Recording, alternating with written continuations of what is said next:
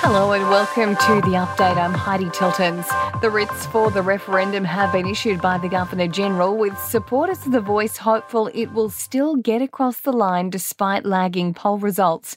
Prominent Yes campaigner Dean Parkin says there's a stark choice for all Australians on October 14. You can vote yes and get a real practical change for Indigenous peoples to actually get some real improvement in the outcomes on the ground, or those that are considering voting no understand that that just means more of the same, the status quo, the failed policies, the lack of impact for investment in Indigenous affairs. Anyone not yet on the electoral roll can enrol within the next 7 days or face missing out on voting day. A months-long parliamentary standoff has ended, with the Greens agreeing to pass the federal government's signature housing bill. The proposed legislation will create a $10 billion fund and use the returns to build more social and affordable homes. Labor has agreed to an extra $1 billion in immediate spending to secure the Greens' support. Greens housing spokesman Max Chandler-Mather says the funding boost will improve the lives of many. That means there will be thousands of people in this country, thousands of families, single mums, pensioners, people waiting decades for a public and community home, who will get to move into that home with a roof over their heads because the Greens stood up and fought. 281 people have drowned in the nation's waterways in the past 12 months. The Royal Lifesaving Society's latest national drowning report shows the majority were adults over the age of 45. Just 6% were children under the age of 5, a 33% drop compared to the 10-year average.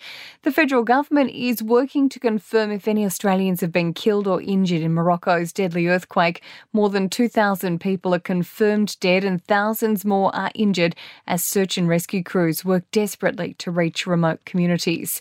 Queensland's Premier has hit the ground running on her first day back from holidays, shutting down leadership speculation.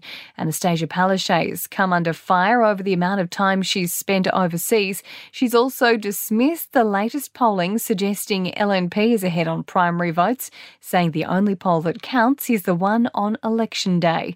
And Queensland authorities have destroyed a dingo responsible for last month's attack on a tourist on Gari, Fraser Island.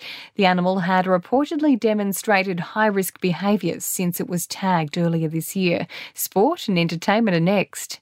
Novak Djokovic has equalled Margaret Court's record of 24 Grand Slam titles, winning his fourth US crown. The Serb defeating Daniil Medvedev in straight sets, the second set alone taking 1 hour 45 minutes. Medvedev says Djokovic is an incredible athlete. Congrats to you and your team. I mean, 24. I feel like I have not a bad career and I have 20 titles. You have 24 Grand Slams. Wow. And congrats to you and your team. You guys are amazing. Scans have cleared Socceroos midfielder Jackson Irvine of a serious ankle injury after he was carried off during Australia's 2-2 draw with Mexico. And Germany's been crowned men's basketball world champions for the first time after they beat Serbia 83-77 in the final.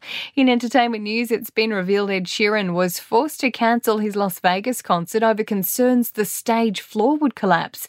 The 32-year-old was forced to pull the pin just hours before the show was to start, leaving fans devastated. Ryan Gosling and Ava Mendes have embraced the party spirit, venturing out to a family celebration in California.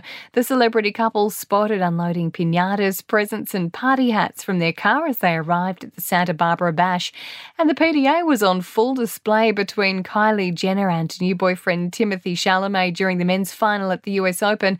The pair locking lips and getting cosy in the stands.